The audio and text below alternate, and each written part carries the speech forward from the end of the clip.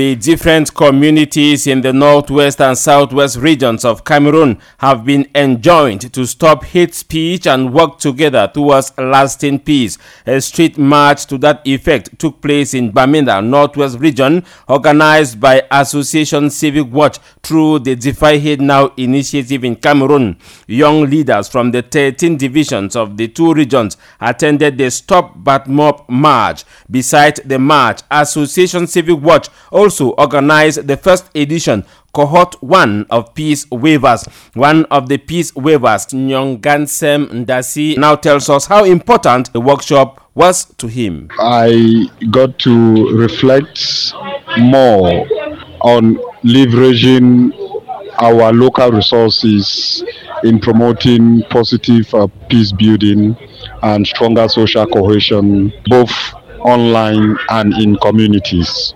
This program is very important to my peace activities because it comes from the point of empowering local community youth leaders and not just passing on knowledge to participants, but this time the program gives us the opportunity to own our spaces and use our skills and knowledge to impact change at the various community levels and even on our online communities. That was Nyongansem Ndasi, a peace journalist and participant at the Cohort 1 of Peace Waivers. At the end of the Peace Waivers camp, the participants already know the way forward. Eto Herbert is a peace waiver. Cameroon practice multiculturalism, cultural diversity, and I'm going to be taking this message to my community. I am going to hold pass it on sessions, PIOs.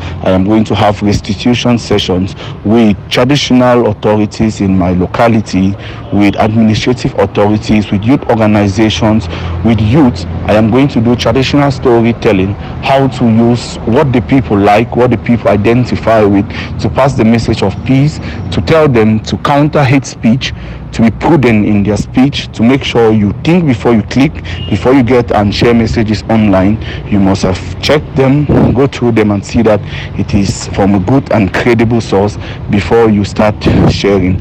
I am as well going to capitalize on how to use culture, that is a valuable tool for us in the Northwest region, to promote peace. Eto Herbert is a peace waiver, and on the part of the organizers, the event was a success and should be multiplied. Ngala Desmond is country director of Defy Hate Now and scribe of Association Civic Watch. We are all aware of the situation happening in the Northwest and the Southwest region. And as a youth leader and a community-based organization hosting the Defy Hate Now initiative in Cameroon, we are mobilizing youth action and civic action to fight against hate and bring peace to the communities. The term peace waiver comes from the fact that we believe that young people should be able to be weavers of peace. They should knit peace at their respective villages and communities. And in the coming months and years, we should have peace from a bottom-up approach. And that's why from the Northwest and Southwest, we're bringing them together, not only to give them skills on how best they can maintain and consolidate peace in their communities, but yet also how they can spread this news to other people.